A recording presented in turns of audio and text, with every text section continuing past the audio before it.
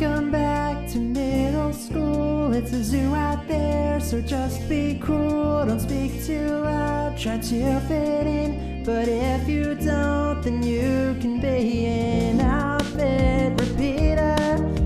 You better believe that an outfit repeater is the best thing you can be. Just be chill, smile and wave. If you stay with us, you'll be okay. It's rough out there, but you will always have a seat with the outfit repeaters. Hello, everyone, and welcome to the first episode of the Outfit Repeaters, a Lizzie McGuire recap podcast. I'm your host, Marisa Cantor, and I'm here with my always co-host, Sam Chung. Aw, you're always co-host. That was so sweet. I mean, I feel like here with my it almost sounds like the co-host is going to change, but it's always going to be you. I guess I am your always co-host. You're my always co-host. Wow, look at us. Okay. 2 peas in a pod. Stop. So happy to be here. Me too, and I'm so excited to kick off the podcast officially with episode 101 called Rumors, aired on January 12th, 2001. January 12th, 2001. Yep. I was 5. As was I. We were so young. That we were. All right. Well, I mean, it's the only logical place to start episode 101, right? You would think. You would think. Okay. What, am I wrong? Well, while this is the first episode that aired, it's technically not the pilot, which is just very confusing. So we kind of jump into things. There's a pilot episode that airs later? Yeah, apparently the pilot that was meant to be the first episode was episode 104, Pool Party. I feel like that's going to make so much more sense because they did kind of just drop us into episode 101. Yeah, they didn't really introduce anything. Oh, okay. Well, Yeah. We'll get there. all right. I'm going one episode at a time, Yeah. so I don't know. I've never watched the show As before. we've established, Sam is clueless. I've never watched this show. This is the first time. So in episode 101, Rumors, Lizzie accidentally starts a mean rumor about Kate, and Miranda stands up for her friend and takes the blame. Unfortunately, she has to deal with the fallout of ticking off the school's new head cheerleader. Bum, bum, bum. Drama. So much drama. So much drama. To be in middle school again. To be in middle school again. Your favorite time, right? Oh my God, we're not going to talk about that on the podcast. Sorry. Yeah, I mean, that is the basic. Obviously, there's so much to dive into. So much. So much content. And it all starts with the opening segment. Lizzie McGuire, who you have now met for the first time. Yeah. Hillary Duff as a young child. Yes, wants to be a cheerleader. I mean, don't we all? But also has some really, not nice thoughts about cheerleaders. Yeah, it's really kind of mean. She really just kind of lays into the stereotypes. She does. Are we going to play the clip? I can play. Yeah, totally. I can play the clip. There's going to be clips on this podcast. We're very new to this, and that's going to be apparent at first. All right, Just kind of finding our way. But we can still play the clip. But we'll play the clip. Okay, I know what you're thinking. Me, Lizzie McGuire, cheerleader? What up with that? I mean, nothing could be more superficial, demeaning, and shallow.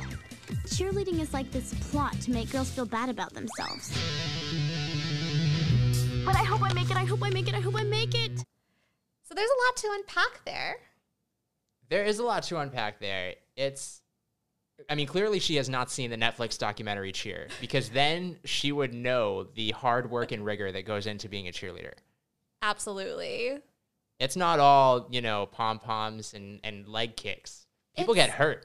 It's not. And you see in this opening, this is the first 30 seconds of the episode, and you see this sort of juxtaposition between Lizzie saying these things about cheerleading that are very one note and stereotypical and very reminiscent of this, like, what we saw a lot in this early 2000s era of TV and depictions of the cool, popular cheerleaders and the nerdy band kids, and just a much more, like, one note view of putting kids in boxes. But then at the same time, Lizzie can say all these things about what cheerleaders are, but she also wants to be a part of it. Yeah, I think that's relatable. I think that's relatable, too. You sometimes otherize things that you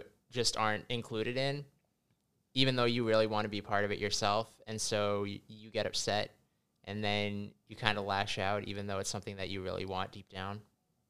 I felt that really hard. And, like, the first time I rewatched this episode, I was like, whoa, Lizzie. But going back at it again, I feel like it's coming from, like, a place of, like, just wanting to fit in that we all felt.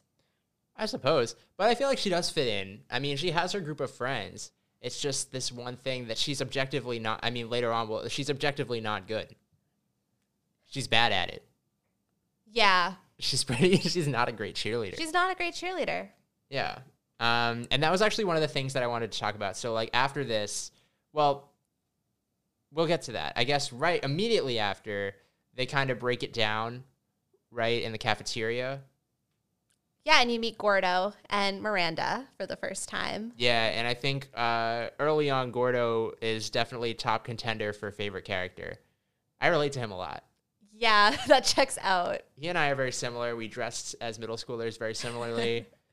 And he has one of my favorite lines of the show in this episode, which is, any group activity that forces people to be happy is evil. And I kind of agree with that. I think you still stand by that. I still stand by that. A lot of things are cults. You don't know, but it's a cult.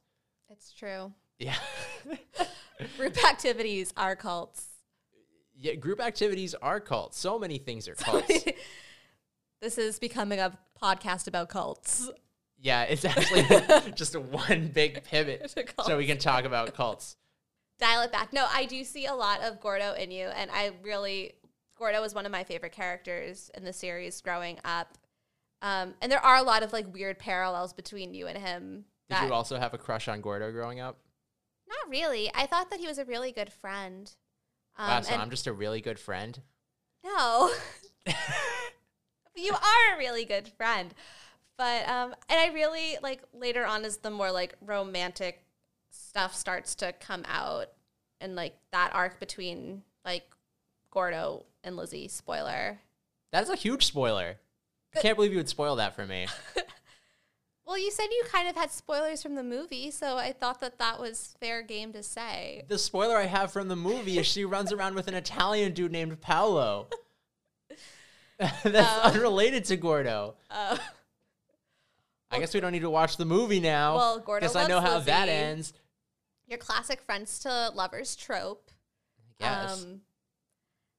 Can't believe you did that. And I really supported that. I really did like that whole development of that. That comes later. But what I was trying to say is there are also these weird parallels beyond the way you dress. Like, he is also an aspiring filmmaker. Oh, I work in film and television. Yeah, so. Wow. Yeah, Gordo is your guy. Yeah, me and Gordo. Peas in a pod. Peas in a pod. Yeah, soulmates. Right. So then after the cafeteria scene where they're talking about you want to be a cheerleader, we cut to the tryouts. Yeah, and I had a question about this. So in the tryouts, they're all wearing, like, matching blue shirts, and it's like, why are they in a cult? You know, like, not to bring it back, but why are they all wearing the same blue T-shirt? I think that's just their gym uniforms. They have gym uniforms? I think so. Is that a thing in the early 2000s? At least on TV it was. I don't know if it was ever a thing, like, in real life. I never had a gym uniform. I never had a gym uniform. But I think on the show, yeah, I think you will continue to see them in blue shirts. In those blue shirts. Okay. Another thing that I found a little weird about the cheerleading tryout scene is that there are people watching the tryouts but they're behind the people who are trying out. So they can only see the person trying out from the back. And that just seemed a little weird to me. Like, if you rotated it 180 degrees so that the audience and the judges were both looking the same way, everybody would be able to see the front of the cheerleader trying out. But now there's all these people just, like, watching you from behind. I can't answer that blocking choice. It was an interesting blocking choice, I thought. Yeah. My biggest thing was, like, where is the adult? Like, yeah, that's true. They're being judged by, like, other what grade are they in? 7th grade, 8th grade? Yeah. They start off in 7th. They start off in 7th grade? Yeah. Okay. So, yeah, there's, like, no advisor, no supervision. Yeah. It's just kids judging kids, which always goes well in middle school. Oh, yeah. It went well every single time, 100% of the time. But Lizzie's bad. Yeah, she's not a great cheerleader. She does a lot of, like, kicking and, like, kind of, like... She's just kind of jumping around. Yeah, a lot of jumping around. Which makes very little sense because, as you will soon find out, Lizzie McGuire is a rhythmic gymnastics prodigy. What is rhythmic gymnastics? It's like gymnastics with rhythm. No, it's like... I could tell you that. I don't have, like, the Google definition for it, but it's like... Is that, like, floor? Yeah, it's like floor, and they use props more, like a hula hoop and a ribbon, and it's They use a ribbon? Uh-huh. That doesn't seem like gymnastics. Like, if all you're doing is waving around a ribbon? But you would incorporate some gymnastic elements. So, like, you would throw a hula hoop in the air and do, like, a cartwheel, and then... Through it? What? Like, you jump it, you throw the hula hoop in the air, and then you jump, you cartwheel through it?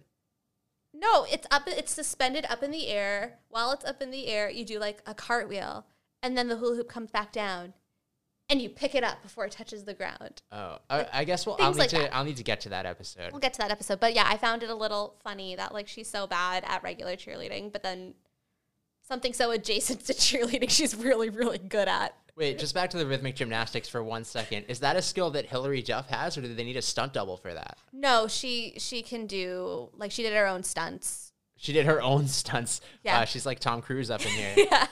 Wow. All right. That's a fact. Interesting. All right. Cool. So then Lizzie's bad, not a cheerleader. She admits in her...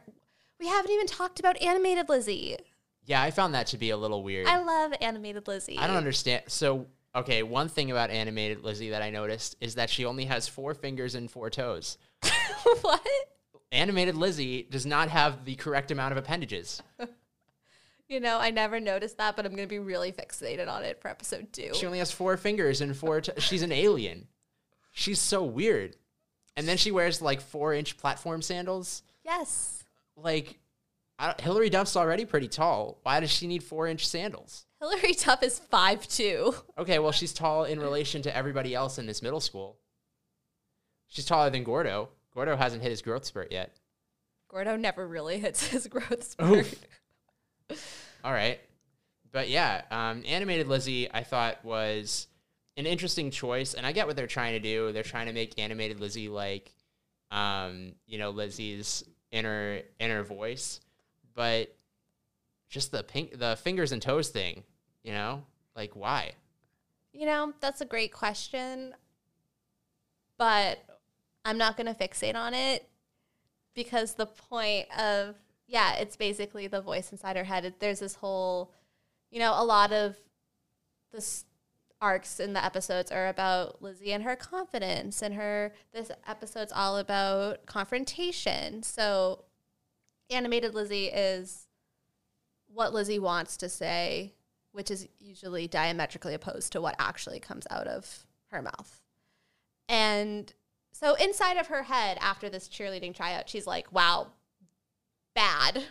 The only thing worse than my cheerleading is a dramatic pause. Nothing. Yeah, and then she gets, like, impaled by a javelin, and at this point I'm like, is she dead? Like, is this the end of cartoon Lizzie? Like, that was short-lived. Yeah, that was a really wild choice. Yeah, it's... Just like, good thing I didn't try out for javelin. Yeah, impaled. Death. And then cut to theme song. Yeah, and this was like the first time that I think I'd ever seen the theme song all the way through. Like, I think I'd gotten bits and pieces of it, and you kind of like sing it just when you don't even, when you don't even know you're singing it. But sometimes you're singing it. But this is the first time that I had seen the full kind of like opening credit sequence, and it was also a little strange. Like, everybody has a kickball, but the kickball keeps like changing in size. It's like Deflategate up in here.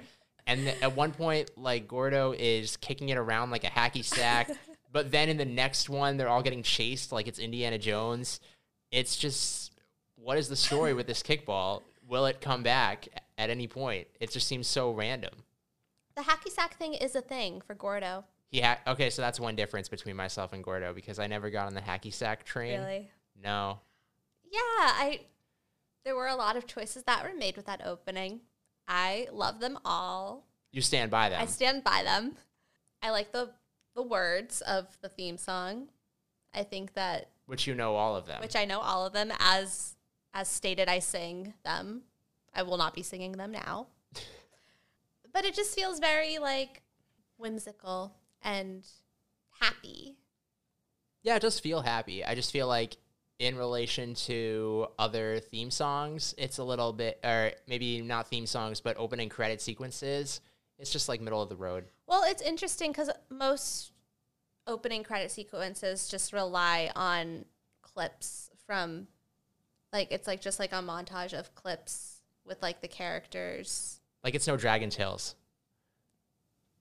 Nothing is Dragon Tales. Dragon Tales. It's like its own thing. Yeah, I think it goes probably like Game of Thrones, Dragon Tales, close second. Just shows about dragons.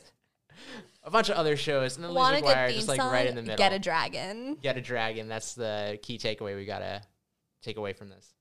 So now we're at Lizzie's house, and we meet her parents for the first time, and they're kind of comforting her about not making the cheerleading squad. Yeah, we get a lot of weird early 2000s colloquialisms here, too. Like, Lizzie says, it's no big. Like, is it that much more effort to say it's no big deal? She just goes, it's no big. And then when she goes upstairs to her room and she goes, I'm outie. I'm outie, as opposed to innie, I guess. Yeah, just like, is that something that people actually ever said? I guess it's like when text talk kind of took over everybody for a short while. Yeah. And people would sort of speak in texting. It'd be like ROTFL. Well, then, and in this segment, we get, again, very like the early 2000s thinking about cheerleaders. Yeah, it's like you see where she gets it from. You see where she gets it from. Her dad says, I always thought cheerleaders were snooty, which is like, not great, Sam McGuire. Not great. Not great. I didn't know his name was Sam until just now. Yeah. That's also my name. Yes, that is also your name. Oh my God. Did you think I was like speaking to you at first? I mean, no, I'm not stupid. Okay. Yeah, so cast, dad is Sam, mom is Joe. Okay.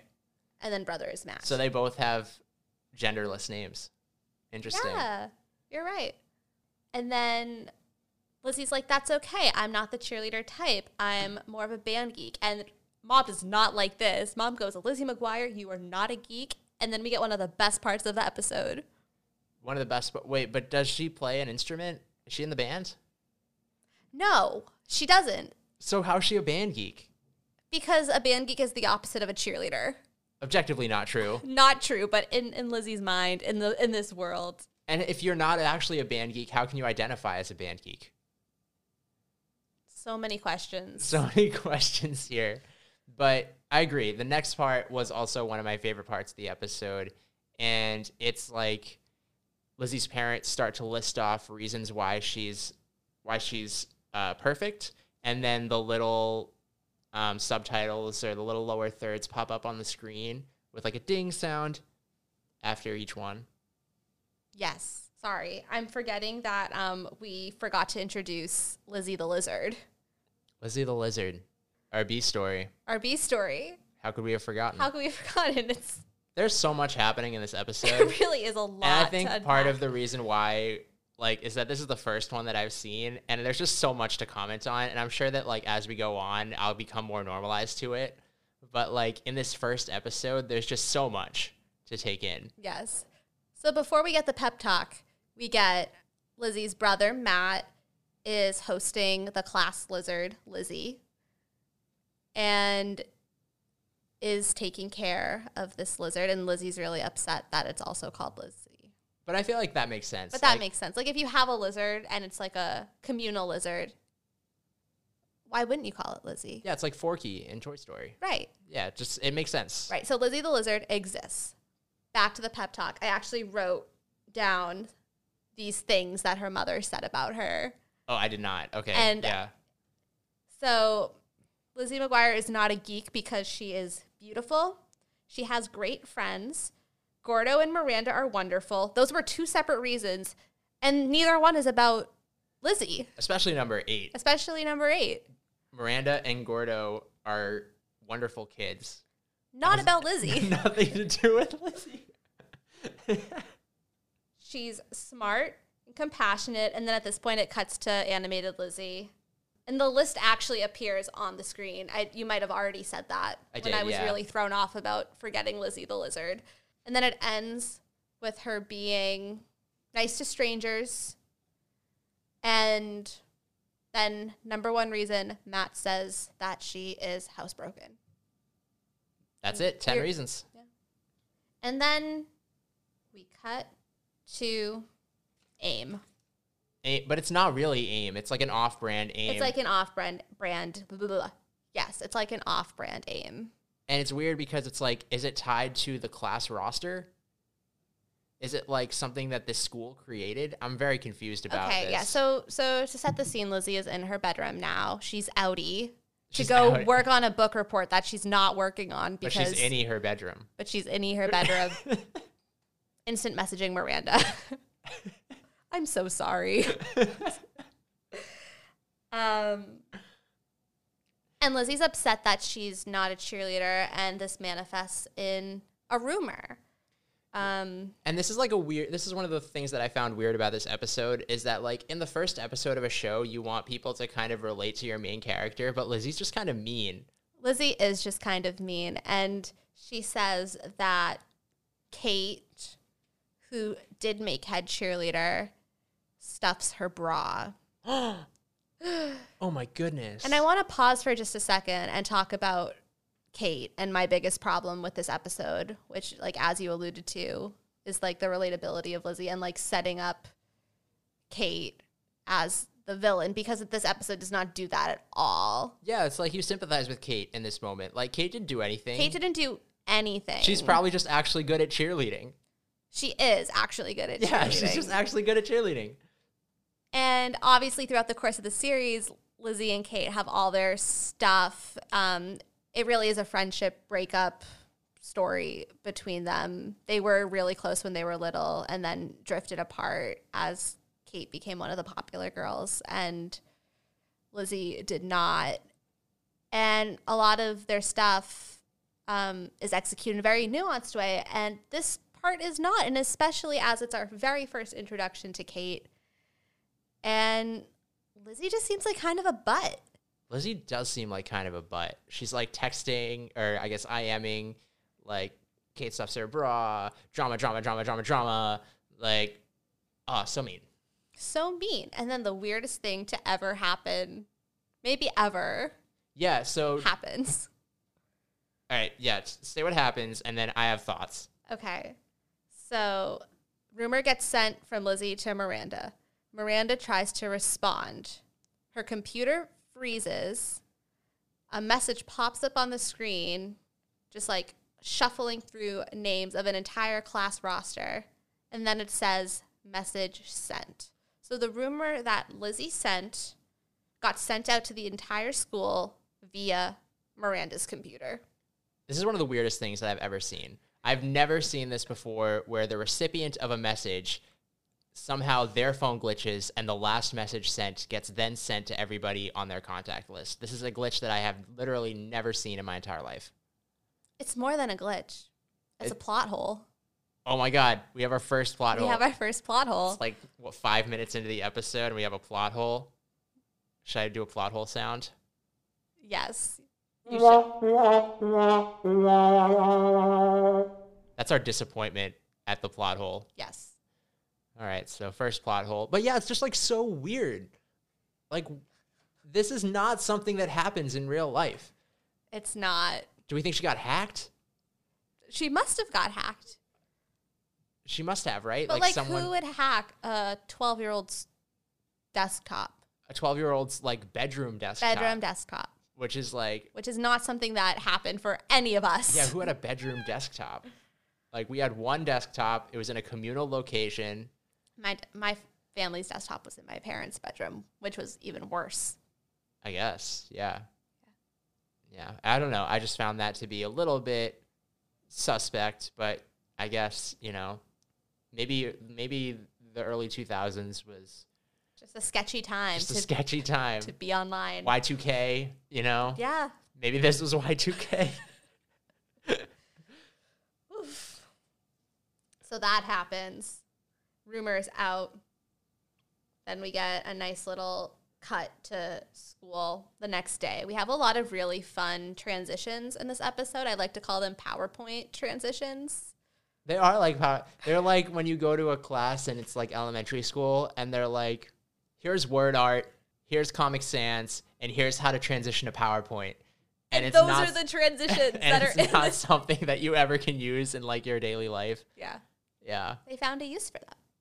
Yeah, so we cut to school. They're like panicking. Oh no, it's out. Did everyone get it? And Miranda's like, only the people who have computers, which I just think is a funny thing because it really just like is of its time. And then Kate approaches them and basically is like, who did it? I know it was one of you. Which, how? How did you know it was one of them? Yeah, it doesn't make sense because if it got sent from Miranda, you would automatically know that it was from Miranda, right? Right, yes. But yeah, assuming that it's anonymous. Okay, so this is twofold. Assuming that this was sent anonymously, which is what the show is trying to portray. Yeah. How did she know that it was one of them?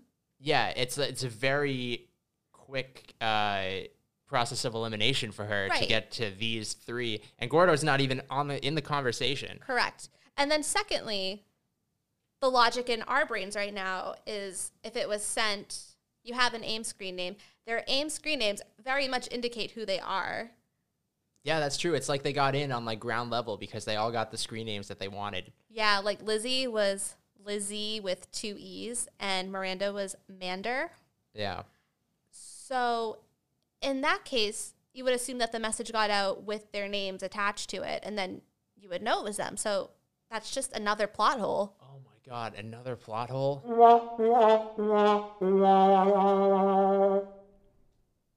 But, okay, so we're living in this plot hole world. Kate knows. We live in a plot hole world. Stop. I'm so sorry. Kate is here, approaching them, knows it was one of them, and this is where we have Lizzie's first confrontation fail. And this is the emotional core of the story, and Lizzie's arc is not being great at dealing with confrontation, which is something that I can relate to on a very deep level, and I think a lot of people can. Yeah, totally. Okay, which one of you did it?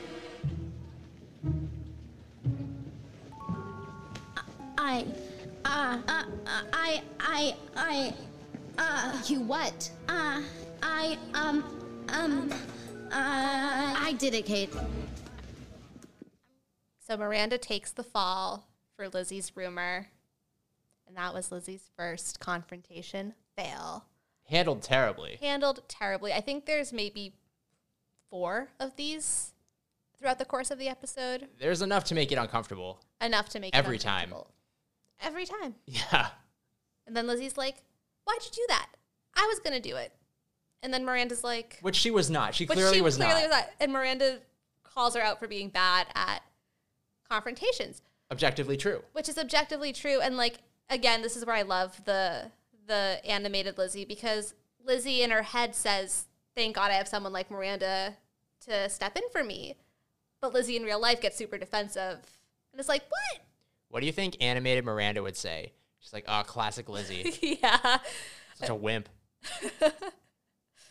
Guess I gotta take one for the team here. Again, probably. Again. This has probably happened more than once. Probably. Yeah. And yeah, so her friends are very aware of this flaw, but they're there for her. I love it. Yeah. Good moment for Miranda. Nice supportive crew. Nice supportive crew. Yeah. So from this, we cut back to the B story. Weirdest B story also, but I feel like I've said a lot of things that are weird, but this is such a weird episode. Like, such a weird B story. Like, the parents have to take care of this lizard, and then they lose it. Except not even. Or so they think. Yeah, exactly. And then, after they think they lose it, they go on the most idiotic search for it. They search in the dumbest places for this lizard. What are some of the places where they search? Okay, so they search in the microwave, which, let's think about this. For a lizard to be in the microwave, it would have to know how to open the microwave and then close the microwave door on itself. So objectively, terrible place to look for a lizard. He looks inside the VCR player, which a little bit better, but still, what? And then he looks like, I don't know, inside the vacuum bag. Like, no one was vacuuming, so the lizard just crept up into the vacuum on its own volition. It's just a terrible search. It's no wonder that they didn't find the lizard. And of note, this was all done as a montage to a very early 2000s song. So early, we cannot track this song. We tried to find it. I don't know how. Yeah, I mean, so if you know this song, tweet at us. Tell us. Yeah, let us know. It's really keeping us up at night. It is. Sorry. Yeah, it is. No, it actually is. Please let us know if you know. Yeah, the main repeating lyric is "Where are you now?" But when you Google that, it's hard to find. But an appropriate song for this montage. Super on the nose. Where's the lizard now? Where is the lizard now? So then we cut back to school, and this is where the tension between Miranda and Kate really starts to take off in the form of a prank war, which is less of a prank war and more just like straight up bullying. Yeah, some really mean stuff kind of happens here. Yeah. Like, that one girl tells Miranda that, like, Danny Kessler, like, this dreamboat guy wants to talk to her. which means he's like a pale white boy with floppy hair. Yeah, and so Lizzie reaches out and pulls, like, 2 mints out of her bag, which are unwrapped, and it's really strange. It's like an Altoid. Yeah, but it's an unwrapped Altoid. Altoids aren't wrapped. She probably pulled No, it it out of wasn't. her- It was like a lifesaver, but not in any plastic. Ooh, that's a little weird. It's a little weird. They're just kind of floating around in the purse. But yeah, they tell Miranda that Danny wants to talk to her, and then she goes up to Danny, and Danny's like, "I want to talk to you." That's my Danny Yeah. voice.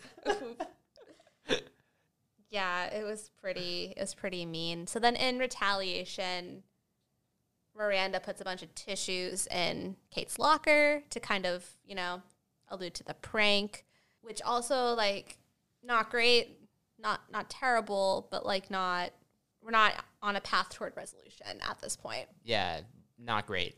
From there, Kate mass produces these posters with Miranda's face on them.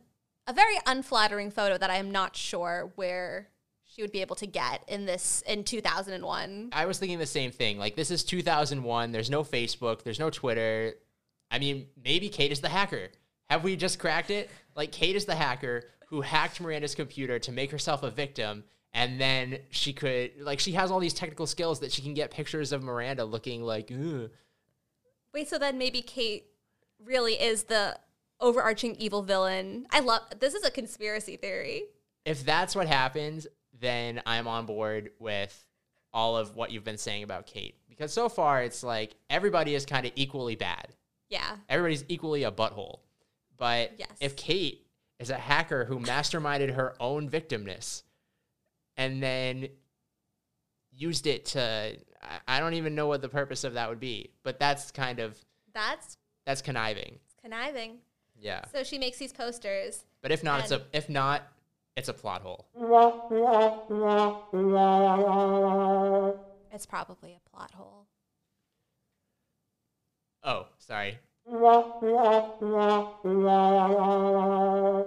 So she gets these posters made, and they say, "Lost dog answers to Miranda." Sick burn, except actually pretty mean. Pretty mean. I've noticed that the Kate pranks are definitely more like bully, like meaner, like in your head kind of way. They're more psychological. Yes, thank you. That's the word I was looking for that I could not find. In an in your head kind of way. But I do think what happens, like after that, Miranda like puts green food coloring or whatever in Kate's hairspray and turns her hair, like that's pretty mean too. That's mean too, but it's in a more of a like, oh, it's just her hair, it'll wash out kind of way. Will it wash out? It's there for multiple days. I think that's on Kate at that point. You think it's on Kate?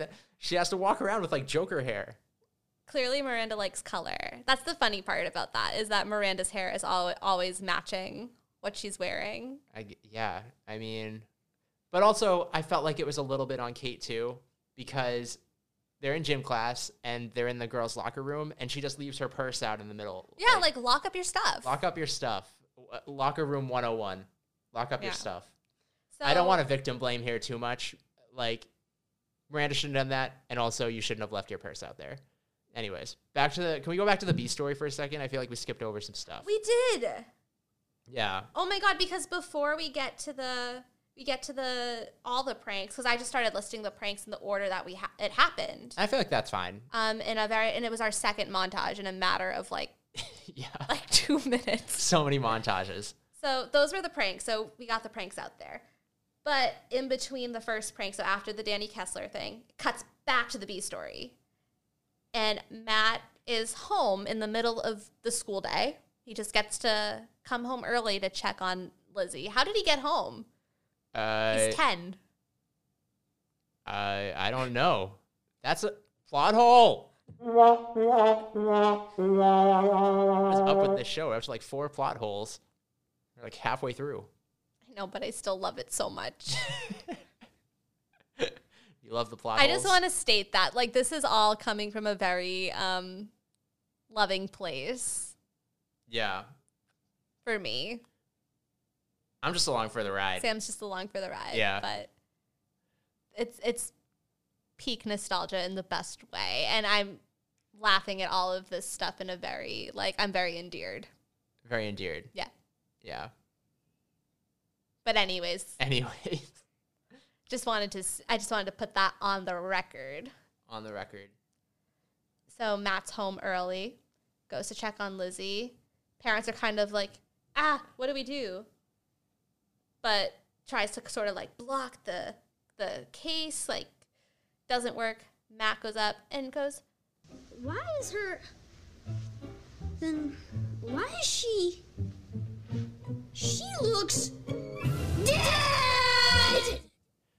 So we get this incredible scene. The zoom in is remarkably done. Yeah, what? Back to the, like, going off your, like, PowerPoint transitions, this is, like, in the same vein. Like, the zoom in and out and then the shaking the camera, yeah. Yeah. But it fit the moment. I guess. I mean, I fluctuate between whether Jake Thomas, this kid, is the best actor or worst actor on the show. Because worst acting performance on the show, this definitely gets a nomination. But then he has the best scene that we will talk about when it is time. Yeah, we can talk about it when it's time. But there really is, like, the highs are high and the lows are low with Matt McGuire. Yeah. So they believe that Lizzie the Lizard is dead. Big moment. Pranks happen, and then after the hair prank, we cut to lunch, and Lizzie's talking to Gordo about it. At this point, she's starting to feel really guilty that Miranda is getting all of this abuse. I mean, I can call it what it is, right? It's abuse from Kate. Yeah, I agree. And she is really starting to wrestle with this, and Gordo has a great comment. Yeah, he's like, I just avoid things like broccoli, and his lunch is like just broccoli. Yeah, and then he pushes all the broccoli off of his If he really wanted to avoid broccoli, he would never have gotten it in the first place. That's true. There's no broccoli on Lizzie's plate. Yeah, Lizzie has like a bowl of soup. Yeah. But yeah, so this is really like, I think, the midpoint of Lizzie's emotional arc where the guilt is really starting to pile on. Mm-hmm. And then we get our second Kate confrontation when she comes down with her green Joker hair. And it gets really tense between the two of them. And Lizzie tries to step up and tell her that it was her. And once again, fails. Terrible fail. She's like, I like your manicure or something like that. Yes. Like, I like your nails. Yes. And then we get this nice little fade out. And then we're back. There's a lot of really like jarring cuts Between the two stories. Between the two stories, I'm finding as I'm trying to recap this. I told you it's a weird episode. The construction of the episode. Yeah. Because now we're back at Lizzie's house in the backyard, and it's Lizzie the Lizard's funeral, which, as I was saying, is one of my favorite moments in the episode. Yeah, as far as pet funerals go, it's definitely up there. It's a great funeral. It's really good. Lizzie's in a nicely constructed and designed shoebox. She is lowered into the ground with a toy crane. Yeah, it's well put together. Everybody is wearing black. Everybody has respect. Yeah, everybody says something. I mean, Matt describes the lizard kind of like a dog, but yeah, you can avoid that, you know? It was cute. It was a good pet funeral. And then Matt, coming out of this funeral, is very shook about the possibility of like going back to school and like reckoning with the fact that he killed Lizzie the Lizard. Can't show his face again. He can't show his face again. And public enemy number one. And this is where we get Jake Thomas at his best. We rethink bringing home the hamsters next month. Are you kidding? I can't be even showing my face in school after this. I can't show it without Lizzie. Matt, your classmates will understand. 2 weeks ago, Gina Meyerhoff accidentally stepped on the class centipede. She only sprained one of its legs. But Gina, after 2 days of torture, she asked to be moved to another class. Nobody's heard from her since.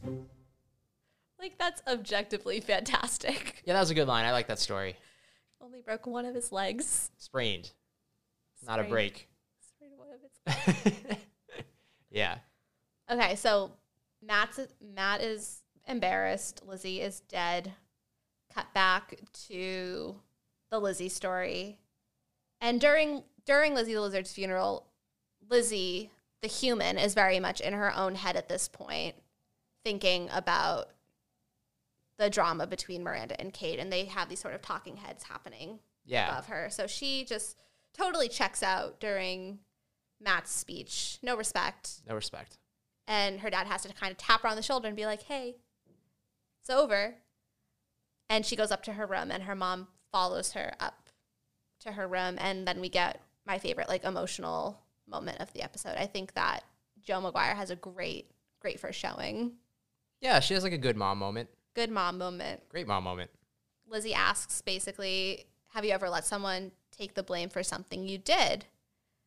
And Lizzie's mom says, yeah, and then just jumps into the story about how she backed into a tree and let her sister take the blame. And it was a great moment because Jo was very much there for Lizzie the way Lizzie needed her to be. And she wasn't, she didn't prod. It didn't matter to Jo what the context of why Lizzie was asking this question. It was just more of a, like, yes, like, these things happen. It happened to me. This is how I dealt with it. And yeah, it was like a very on-point story. It was very on the nose. Super on the nose story. Yeah, but I agree. It was a good mom moment, and it was good to see her kind of be there in the way that Lizzie needed her to be. It was something that I don't know if anybody's parents would actually be able to do this without prodding more. Yeah, that is the thing. Like, I know, like, I think that's why I loved it so much. Because, like, if I was having this conversation with my mom would be like, okay, what did you do? Yeah, like, beat you down until you tell her. Yeah. Tell me. Yeah. Tell me. But Joe was just like here for Lizzie and kind of trusted her to do the right thing without like needing all the information to know like what exactly had gone wrong. And I loved that. Yeah, good moment. Good moment. So from there, Lizzie's like, okay, I need to apologize. And we cut to her backyard where she is practicing. Yeah, but her practicing is more like, it's like, hey, this is what happened. And I'm not deal with sorry. It. Yeah, It's not an deal apology. with that. It is not an apology at all. It's a bad apology. She has her arms crossed, like Very defensive. Very defensive, like pout on her face. She's like, yeah, I did this. Deal with it. Yeah, it was a really bad apology. Good thing it was just practice. But then it immediately cuts to another failed attempt to apologize, where this time she tells Kate that her shoelaces are untied. Yeah, and then Kate calls her a freak. And then Miranda just appears out of nowhere and is like, did you just call my friend a freak? And that just really... And then it escalated, and to Kate... keeps this feud going. Yeah, it just really just, like, keeps stir in the pot. The pot is continuing to stir. And then Kate goes, basically like, Miranda's going to get it. What a threat. What a threat. Be so scared. And then you think Lizzie the Lizard is dead, but then we cut back to the house, and... surprise, she wasn't, except now she really is. Well, she might have been. Like, we don't know. I guess we don't know the truth about Lizzie the Lizard, but we cut back to her, Lizzie's parents, Sam and Joe, back in the house, and Sam's just, like, casually reading this manual about lizards, which, like, why weren't you doing that before? He was too busy looking inside the microwave. And he finds out that through his research that he should have been on top of as, you know, a lizard foster parent. Well, in all there's actually one thing. Do they work? Like, like, why are they just home all day? And if he is just home all day, why is he wearing a tie? Like, who wears a tie to just lounge out in his house? Yeah, Lizzie McGuire is in that genre of TV that's like, do the parents work? And, like, I really like the representation of her parents as parents. I think they're one of my favorite examples of supportive parents. They have a good relationship with each other. They have a good relationship with their kids. I really love some of the story arcs that are really family focused. But, like, what do they do? Like, they have a nice house. It's never really stated where the show is set, but you can kind of deduce that they're in the LA area because random celebrities will just appear as if that's like a normal thing. Totally normal. Yeah, like we get a good Frankie Muniz cameo. We get a good Aaron Carter episode. So we assume that they're somewhere in the LA area. Not a cheap place to live. Not at all, no. Not at all. To have a house, a nice house, what do they do? I thought you would know. I was asking you. I've never seen the show before. I don't know because they're never working. They're never working. They're always home killing lizards and Yeah. just, you know, looking in terrible places. So Sam reads about the lizard and finds out that lizards apparently can look dead, but they're just sleeping. Who would have thought? Yeah, and for me, like, if you're the dad and you find this information, just, like, bury it somewhere deep in your soul and don't tell anybody. So you would never tell your hypothetical child. No, because, like, what's the best case scenario? Like, you dig it up and then, well, I guess you dig it up and it's alive would be the best case scenario. But, like, the more likely scenario is you dig it up. Which is what happens. And then it's still dead. And now it's, like, really dead. And now it's really dead and everybody knows that you killed it. Except, actually, no. Now people think that the kid, Matt, killed it.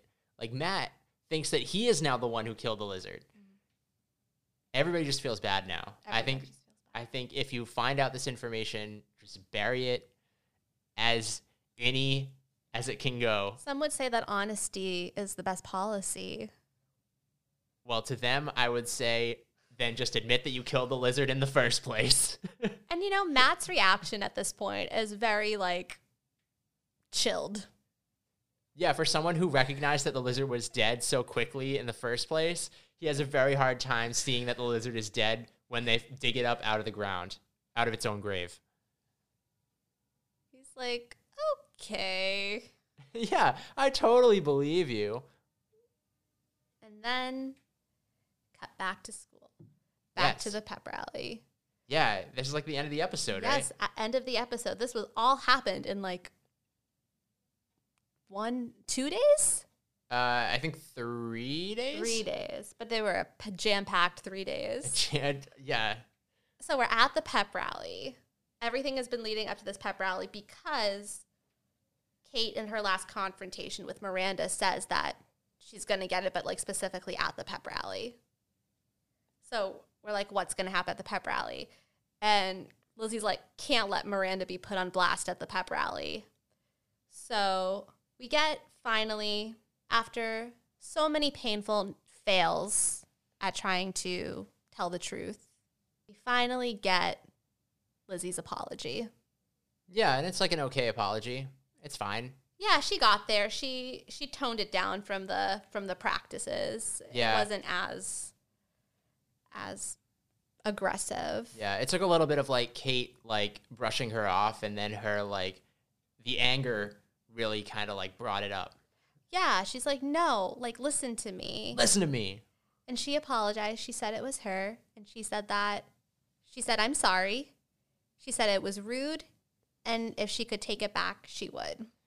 And then in this like anarchy-led cheerleading group, they just, rail her in front of the entire student body. Yeah, and then that is the moment when you're like, okay, Kate is not great. Yeah. It was a little bit mean. A little bit mean. It was a little bit mean. Because Lizzie apologized. She feels good. She's like, you're not gonna do anything to Miranda now. Kate's like, of course not. And then it totally turns around. And it's very, specifically, it's a UGLY, you ain't got no alibi cheer, which transitions into 2468. Who's the girl we love to hate? Lizzie. Lizzie. Loser. Lizzie. Loser. And they're making like the L's on their foreheads. So hurtful. Really mean. Yeah, really, that's the most hurtful thing they could have done. Really not good. I think they're just sitting there, Lizzie and Gordon Miranda, kind of in shock at first. Like, oh God. But then we get to our ending of the story where they're just sitting on the bleachers. Lizzie's embarrassed, but she ultimately feels good that she did come clean. Mm-hmm. She said that she feels empowered. Yeah. And they're old news real quick. And they are old news real quick, and that's what I was getting to. And it kind of really, like, this show does such a great job of showing that these things that you think are the biggest deal when you're in it and when you're in middle school specifically don't actually matter. Like, things, like, move on quickly. Yeah, everybody has a really short memory. It's fine. For sure. And that is episode 101. That is episode 101. We do have a couple additional things that we do want to break down. One being outfits, right? Yes, So we are the Outfit Repeaters podcast, so we must discuss the clothes. Yes, and the first clip, or the first still that I pulled was this outfit from Miranda in the cafeteria on day one. I would like to talk about what she is doing with her hair. So for the listeners, I think we can put images in the show notes. Yeah. Yes. That's something that will happen. Yeah. So you'll be able to see what we're talking about, but we'll describe too. So the thing about early 2000s fashion that really crystallized for me, it's a lot of hair choices.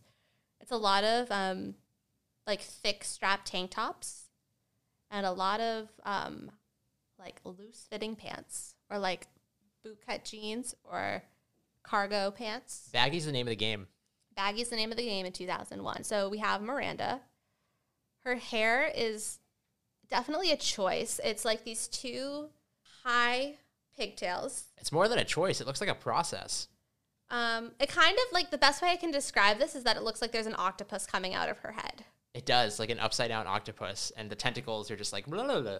Yes, because within each pigtail, the hair is divided into 4 sub pigtails with little elastics interspersed down. Yeah, I'm like, is this an early 2000s look that I missed? I never wore my hair this way. You did not. I did not. Well, clearly you're behind. Clearly I was behind.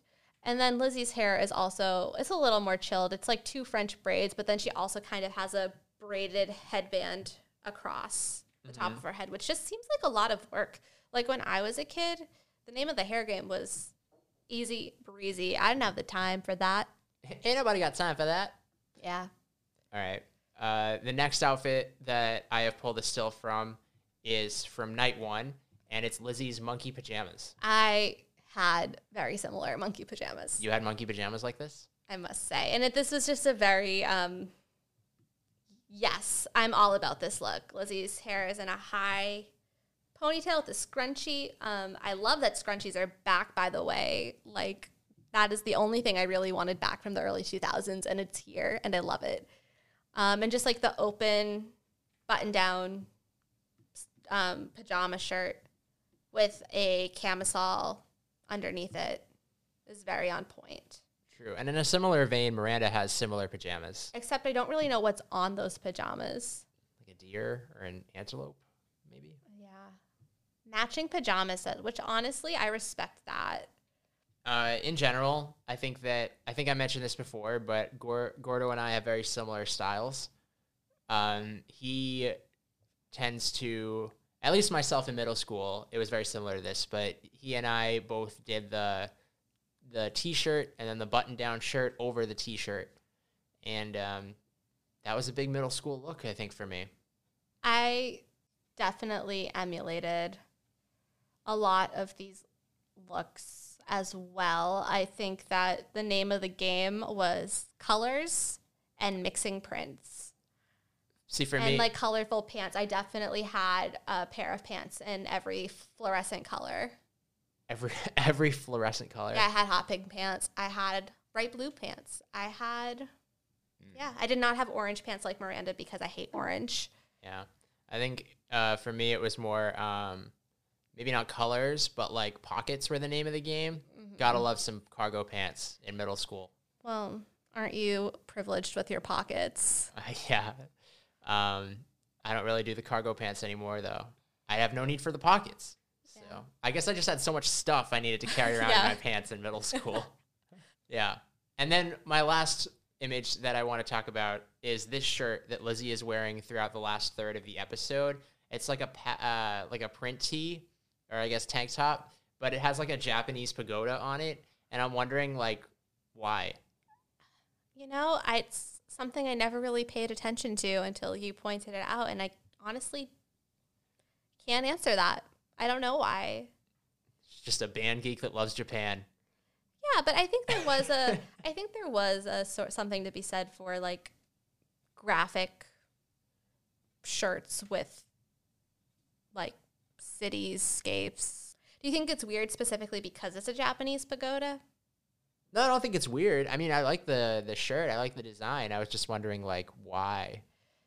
Yeah, well, it's like if you had a shirt with, like the London skyline on it.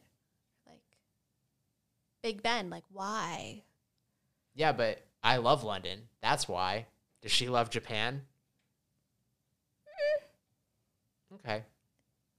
Unclear. All right. So that was everything for the outfit segment of the Outfit Repeaters podcast. And lastly, but most importantly, I would say not leastly, is every episode we are going to state our MVP of the episode individually. Are we going to keep tally of who gets the most MVPs? Yeah, we should. I think we should. We should. And then we can see at the end of the series who is the most valuable person of the entire series. I love that. Yeah. Okay, so Sam, who is your most valuable person in episode 1? Episode 101, you would think the most valuable person would be Lizzie McGuire because it is her show and it is episode 1 of her show. But in fact, I have given my MVP of episode 101 rumors to Miranda. Miranda is a fantastic friend to Lizzie. She stands up for Lizzie, despite the fact that Lizzie is the one who sent the message and then could not take ownership of that. Also, she's owning all of her looks, which are a little bit ridiculous. But hey, if you own it, go for it. And also her pranks are bomb. She gave Kate Joker hair, and I just think that that Miranda really kind of pushed this episode along in a way that Lizzie was just kind of there, in the same way that Lizzie was just kind of there. So for those reasons, Miranda, congratulations. You are MVP of episode 1 for me. Yeah. Thinking about it, Miranda really had the keys to this episode. She was in the driver's seat. She was in the driver's seat. Yeah. In the first episode. It's wild. Yeah. Cool. So my MVP is also not Lizzie McGuire. Oof. Yikes. Rough footing for Lizzie McGuire, title character. In Lizzie McGuire. And Lizzie McGuire. I'm going to give my MVP to her mom, Jo McGuire. Jo McGuire. I think that Jo had a great first episode. I think that she was supportive in the whole Lizzie the Lizard storyline. Just putting up with a lot of shenanigans there. She had in no way, shape, or form was responsible for this lizard. And also called Sam a murderer when the lizard was actually dead. And I appreciated that call out of their silliness. But really, Jo gets this spot for me because of the wonderful conversation that she had with Lizzie that really was the catalyst for her to realize that she had to confront Kate and apologize for what she did. And like we already talked about, just the honesty and like the trust that they clearly have between each other was really wonderful to see. Yeah, the good mom moments. Good mom moments. That we talked about. I'm a sucker for good mom moments. Awesome. All right. Well, that was 101. Cool. So that was it. Episode 101, Rumors. We did it. We did it. I'm very proud of us. I'm also proud of us. They said it couldn't be done. They said, who are these fools, these peasants, these plebeians? And you know what? We proved them wrong. And we will continue to prove them wrong throughout these next 60-ish episodes. Yes, we have a long way to go, but we hope you enjoyed, and we hope that you are along for the ride with us. Totally. Yeah. So if you are now invested and want to follow along, you can find us at paginatedmedia.com/outfitrepeaters, or follow us on Twitter at outfitrepeatpod. You can send your thoughts there. We're happy to hear and engage with the Lizzie fandom. And then I personally, am at Marisa Cantor on Twitter and Instagram. And I am at Sir Sam Chung on Twitter. The only thing I have going on there is like I'm wishing one B-list celebrity a happy birthday every day this year. So yeah, this is really going to be Sam's debut into engaging on social media. Yeah, who knows? This could be a whole new world for me. Whole new world. Yeah, we'll see. Cool. So we will see you next time with episode 102, Picture Day. Thanks for listening.